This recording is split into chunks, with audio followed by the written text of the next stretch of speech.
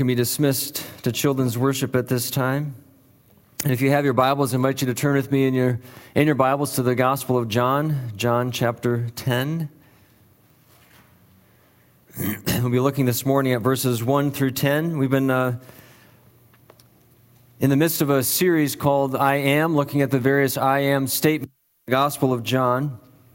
And John chapter 10 has two of them, kind of all together, part of the same instruction. So we'll look at the first one this morning and the second one next week. So the first one is I am the door. The second one is I am the good shepherd. And both of those are tied around the same sort of teaching and discourse and imagery about shepherd and sheep. But the focus next week will be on the shepherd imagery. This week is on the door. So John 10, verses 1 through 10. I invite you to bow as we ask for the Spirit's anointing on His Word. Lord God, as we come together, Lord, under your Word and to your Word, I pray that you would fill us with your Holy Spirit. And Lord, that your Word would be planted deep in us, that we might hear it and understand it correctly, and with hearts that are cultivated to receive it, and that it might bear fruit. Well, Lord, that would be for our good and for your glory. In Jesus' name we pray. Amen. If you're able, I invite you to stand for the reading of God's Word. John 10, verses 1 through 10.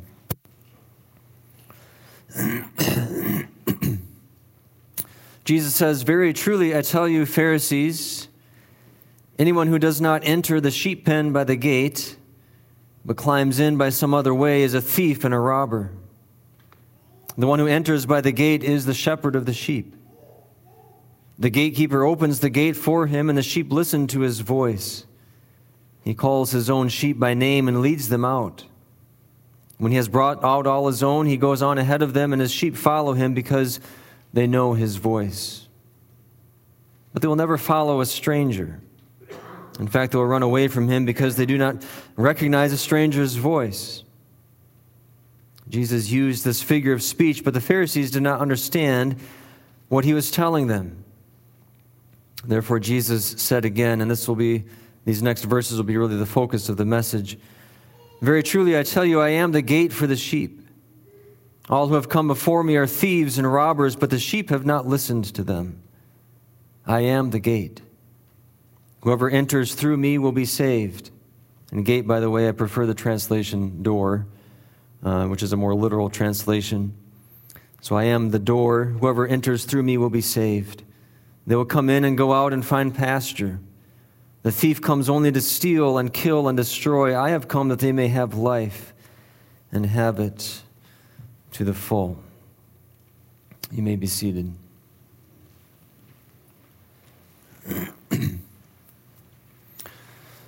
When I was a boy, I had a recurring nightmare.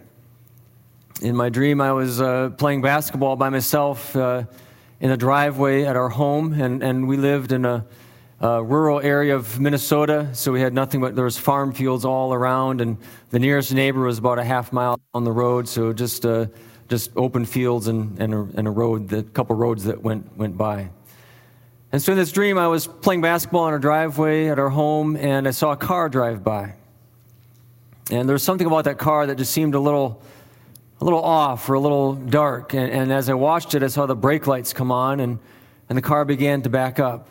And it backed up, and it began to pull into our driveway. And when I saw the driver of the car, I knew that this was not just some sort of innocent man, stopping to ask for directions or something like that. This was an evil man, and he was coming after me. And so in my dream, I dropped the basketball and I ran for the door to our home. And as I got to the door, I realized that it was locked. And so I scrambled to find the hidden key, and I brought the key to the door, and I was fumbling, trying to get the key into the door. And as I was doing that, I heard the car door slam shut and the footsteps of this man coming towards me. And still I'm fumbling with the key and trying to get the key into the door, and my hands are trembling. And just as the man's hands were reaching out to grab me, I would wake up. And I would have this dream again and again And again, sometimes with different sorts of variations and things like that. And I'm still not sure what it meant or why I had that dream. And please don't attempt to psychoanalyze me or my childhood dreams this morning. That's not the point. But the dream always revolved around this idea of danger and safety, and it always revolved around the door. And in our text this morning, Jesus tells what he calls a figure of speech. It's really a sort of mini parable that revolves around some of those same elements, safety and danger, and the whole thing revolves around a door. Now, like the other sayings of Jesus, if we want to fully understand the significance of this one, we have to, again, understand the background and the context in which it was spoken. So Jesus gives us here a word picture or a parable that mainly concerns sheep and their safety or protection from threatening enemies. That's kind of the big picture. And some of the images throughout his teaching, they kind of shift a little bit and they blend into each other a little. So he's a shepherd at one point, he's the door at another point, and different things like that. But the overall picture is clear enough. In these opening verses, the sheep represent the people of God. They are the true believers, those who've been drawn to Christ in true faith. And as we'll see next week, it's significant and it's very fitting that the people of God are described as sheep because sheep are notoriously helpless and defenseless and prone to wander and to get lost and to get themselves into trouble and in constant need of a shepherd. The sheep pen represents the kingdom of God and the safety and the protection from enemies that the kingdom provides. The robbers and the thieves represent the religious leaders of the day, the Pharisees and the Sadducees, and those who are really false shepherds. They may claim to have the best interest of the sheep in mind, but by rejecting Jesus, they have shown themselves to be those who only seek to steal and kill and destroy the sheep. And then finally, as we'll see, the door to the sheep pen represents Jesus. Now, to make sure that we have the right picture in our minds as we contemplate and ponder Jesus' words, it would be helpful to say just a little bit more about the sheep pen.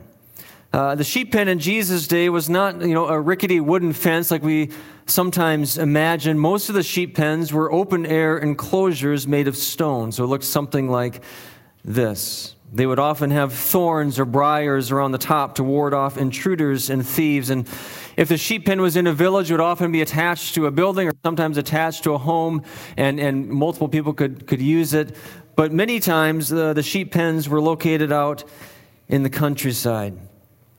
And looking something like this. And the language that Jesus uses here in John 10 suggests that he has in mind one of these countryside sheep pens, and one that was most likely quite larger probably than this one, and would be able to hold multiple flocks of sheep. And that would work out just fine because so you'd have multiple flocks in one sheep pen, and there'd be no problem getting the sheep confused because the sheep knew the shepherd's voice. So each flock had their own shepherd. The shepherd would just go into there and call out to the sheep, and only that shepherd's sheep would respond to his voice and follow him out. And so each shepherd would go in and do that, and their sheep would follow them out of the pen.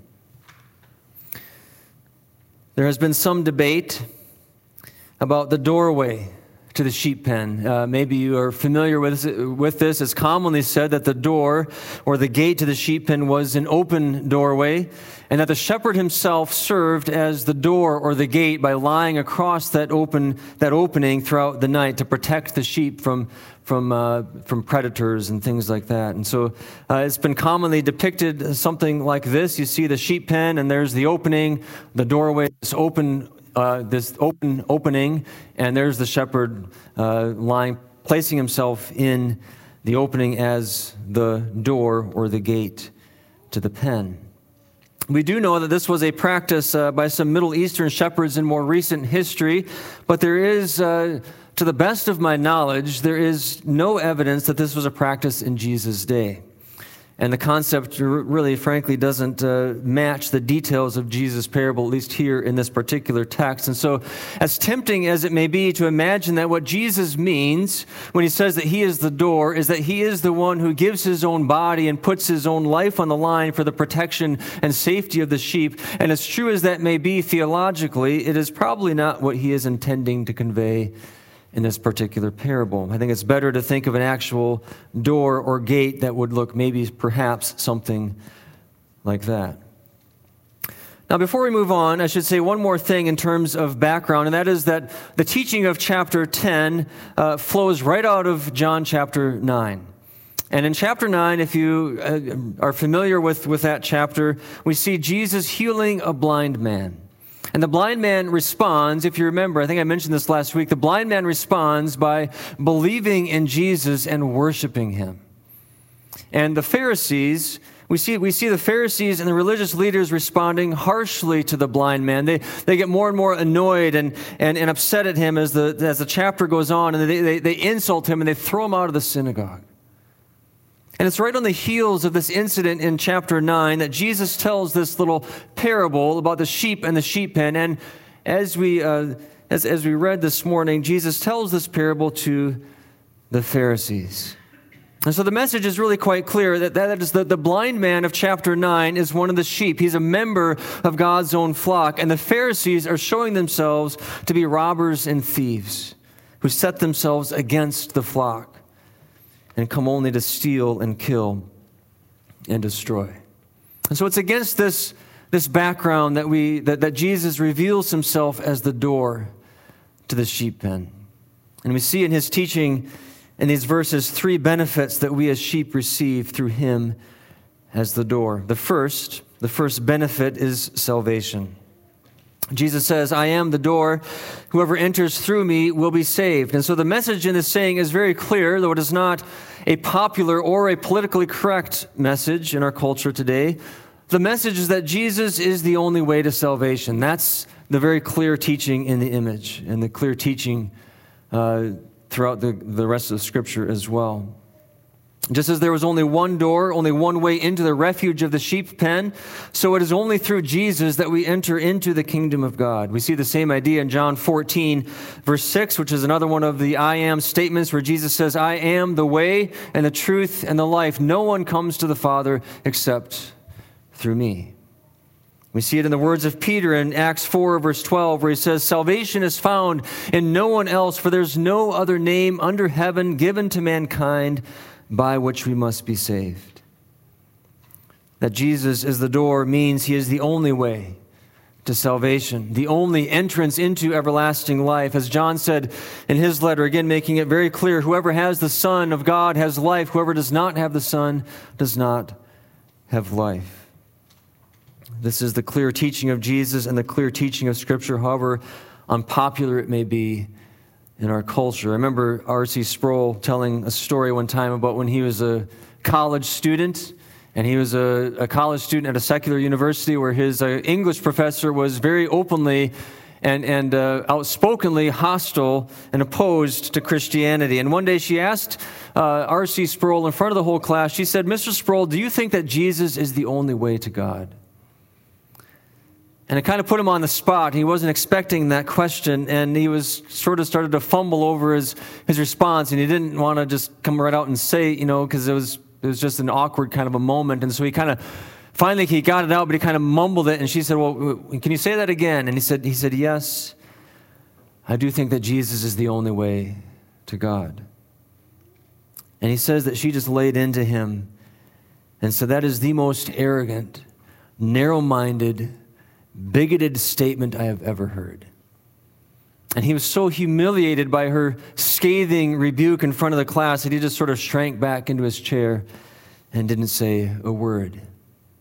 But he did go up to his professor after class, and if you are familiar with R.C. Sproul and his teaching, you can imagine he's a brilliant mind, but also a humble man of God. And so in a humble but direct way, he went up to his professor after class and explained that his statement was not at all a matter of narrow-minded bigotry that stems from his own arrogant claims, but is in fact a matter of wholehearted devotion to the one who made those claims. But this is the challenge that we face as believers. The message of Jesus and his exclusive claims will rub the world the wrong way.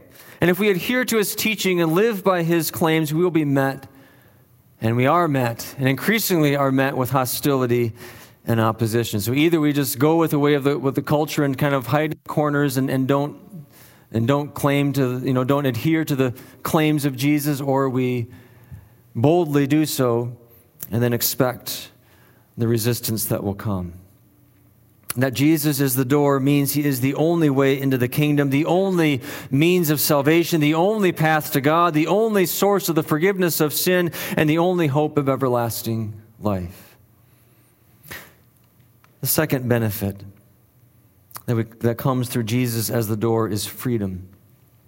Jesus says of the sheep, they will come in and go out and find pasture. And that word pasture is a translation of a pretty rare Greek word, nome, that refers to an expansive place to graze, an extensive grassland that's in contrast to cultivated fields. And so the word is a word that conveys the image of room to roam and freedom to roam about, and an expansive place to explore and graze to your heart's delight. And this kind of freedom, of course, is closely tied to the security provided by the shepherd, because it's only in the watchful and protective presence of the shepherd that we have this true freedom to roam and graze without fear. And this is what we are given in Christ. He's come to give us the freedom to roam and graze within the confines of his expansive kingdom. It is a glorious freedom, but it's a freedom that is tied to his presence and his instruction. So Jesus said, for example, in John 8, if you hold to my teaching, you really are my disciples, and then you will know the truth, and the truth will set you free.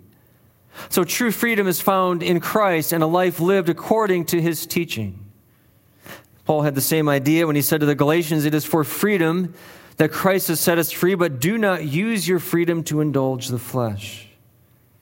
And again, Peter said the same thing when he said, live as free people, but do not use your freedom as a cover-up for evil. Live as God's slaves. And so the Christian life is a life of glorious freedom. It's freedom from slavery to sin, and freedom from the empty way of life that's handed down to us, and freedom from the hopeless way of the world. It's the glorious, beautiful freedom. But it's not a freedom to do whatever we want.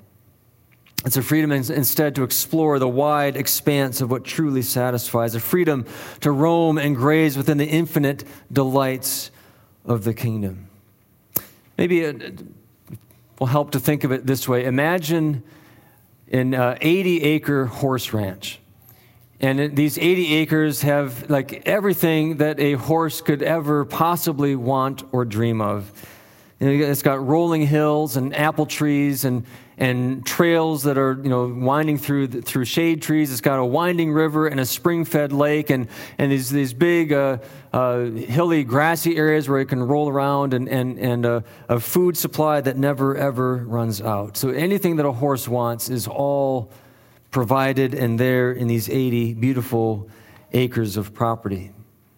And suppose that those 80 acres are surrounded by a fence in order to keep predators out and to prevent the horses from wandering off into places that would only do them harm. And so they're free to roam and to graze to their heart's content within the confines of that fenced 80-acre beautiful property. I think that's a picture of the kind of freedom that we have in Christ. It's not a freedom to do whatever we want and indulge whatever sinful passions we desire. There are limits and boundaries. And sometimes I think we as Christians especially younger Christians, can think that, it's restrictive. The Christian life, restrictive life. We got these rules. We have the laws that God has revealed and the will of God that we have to abide by, and the teaching of Scripture. And all of it is confining and it's restrictive, and there's no freedom in that. And if only we could escape that and get out of that and live the way of the world, there's true freedom in the way of the world. We're, kind of unshackled from these restrictions and laws of God that He reveals to us. And it's such a backwards way of thinking, because outside of the confines of that fence is emptiness and destruction and loss and hopelessness, whereas true freedom is found only within the confines of those gorgeous, beautiful 80 acres. So there are limits and boundaries, but it is a glorious freedom within the confines of God's revealed word and will. It's a freedom to roam the land where all of our deepest needs are fully met, and to graze on that which truly satisfies as we follow Christ and live by his teaching. The renowned Bible teacher Warren Wiersbe, who died a couple years ago, I think put it helpfully when he said this. He said, Christian freedom, it doesn't mean the right to do whatever we please. It means we have the privilege of following Christ and doing what pleases him. And I would add that it is also in doing that we find our deepest satisfaction and our deepest joy and our deepest delight. True freedom, he says, is life controlled by truth and motivated by love. The third benefit that comes through Jesus as the door is abundance. Jesus says, I have come that they may have life and have it to the full. We know, of course, that Jesus came to give us life, but sometimes we think of this gift of life as nothing more than sort of the end game, right? A gift of everlasting life that is ours in the age to come, in the future. When Jesus says that he came that we may have life to the full, he isn't talking only about everlasting life in the age to come. He's talking about fullness of life even here and now, that there is abundance to be had in this life. The expression to the full is a translation of the Greek word perissos, and it means a quantity so abundant as to be considerably more than one would expect or anticipate. The word has connotations of this sort of superfluous generosity and overflowing, extravagant, lavish abundance. Maybe some of you remember when there used to be a different pizza buffet in Appleton other than Pizza Ranch. Anybody remember what that was? Long ago? Huh? What was it? Oh, Stevie B's. Did anybody say Stevie B's? Am I the only one who ever went to Stevie B's? Okay, Pete. All right. Pete and I went to Stevie B's, apparently. Nobody else. Okay, Stevie B's Pizza Buffet. It used to be here in Appleton, and it was they had pretty decent food. But they also had a game room that was attached to their buffet. And so I think their motto was something like, come for the food, stay for the games, or something like that. Right? So it was one of these, a game room that had the kind of games that you play, and you get tickets, and you take your tickets to a counter to get all kinds of junk, right? It was one of those kinds of game rooms. And so I remember, this is maybe 10 years or so ago, that we were at Stevie B's Pizza Buffet. And after we ate our food, I went into the game room. I think Ethan was maybe like 3 years old or something like that. And I think I took him into the game room just to kind of check out the games. And I remember when we were in there, and this still I can still see it so clearly. There was a boy who was playing one of the games. He had his cap on backwards, and his shoes were untied, and he was just so intently focused on this game that he was playing, trying to earn these tickets. And as we were in that game room, his determination must have finally paid off, because he won the jackpot. And everybody in that room, everybody in the restaurant, I think, knew that he won the jackpot, because the lights went off and it started, the buzzer was going, and the whole thing was just flashing, and this kid was just beaming with delight as he knelt down on the ground and held out his hands to receive his tickets. And the tickets started coming out. And the jackpot was this. It was an insanely huge number. I think it was like over 1,000 tickets. So he holds out his hands, and of course they overflow his hands. And he takes off his cap, and he puts his cap, and it fills the cap, and then overflows the cap. And there he is, kneeling on the floor, and the tickets just keep coming out until his whole lap is covered, and they're overflowing onto the floor. Well, that's a picture of perissos. A superabundance, abounding and overflowing, more than enough, and more than you expect. And that's the kind of life that Jesus says he came to give. He didn't come to give us just enough to get into heaven. He came to lavish us with grace upon grace, and blessing upon blessing, and gift upon gift. He came to give us lives that are brimming and overflowing with kingdom fruitfulness. John Piper said the human heart wants more than life. He says we want abundant life, overflowing life, deep life, weighty life, joyful life. He says we want to thrive at every level of our human being. This is what we were made for, and this is what Jesus came to give. And we got to get this clear in our heads. The abundant life is not about having stuff. That's not what at all. What if that's our idea of the abundant life? Then we haven't grasped it at all.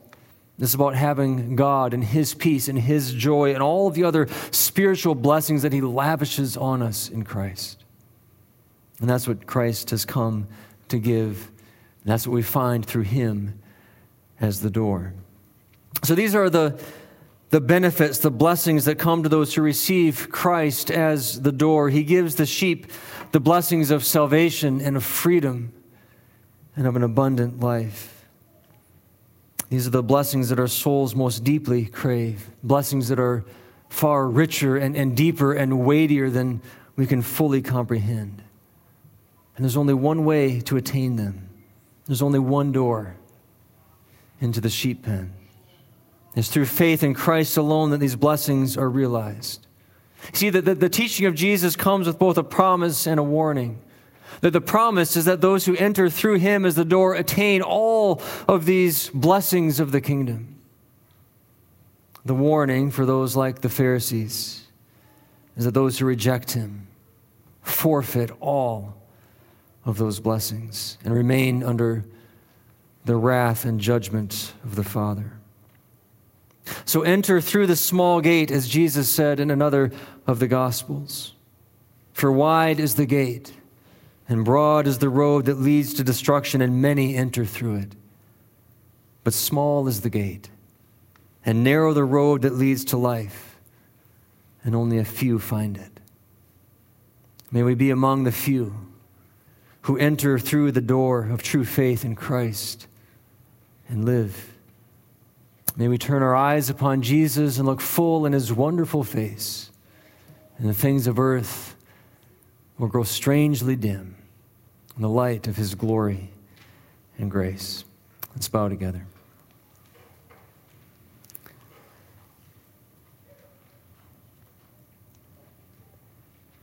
Oh Lord Jesus, You have said that You are the door, the only way into the sheep pen, the only way into the kingdom of God, and the only way to attain all of the blessings that kingdom affords, the blessings of salvation and true freedom and a life of abundance. Oh Lord, if we have not already, I pray for Your Holy Spirit to do Your work, O Lord, to awaken our hearts, to receive You, Lord Jesus, as the only way to salvation, as the only way into the blessings of the kingdom. If we are still craving those desires of the world and the desires of the flesh and resisting You, O Lord, as the door, may You awaken our hearts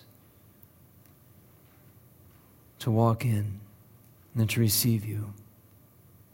And if we have already, O Lord, then deepen our appreciation and our wonder and our gratitude for all of the blessings of the kingdom that come to Your sheep, and the wonder and amazement of being part of the sheep pen. Lord, hear our silent prayers of response this morning as we come before Your throne.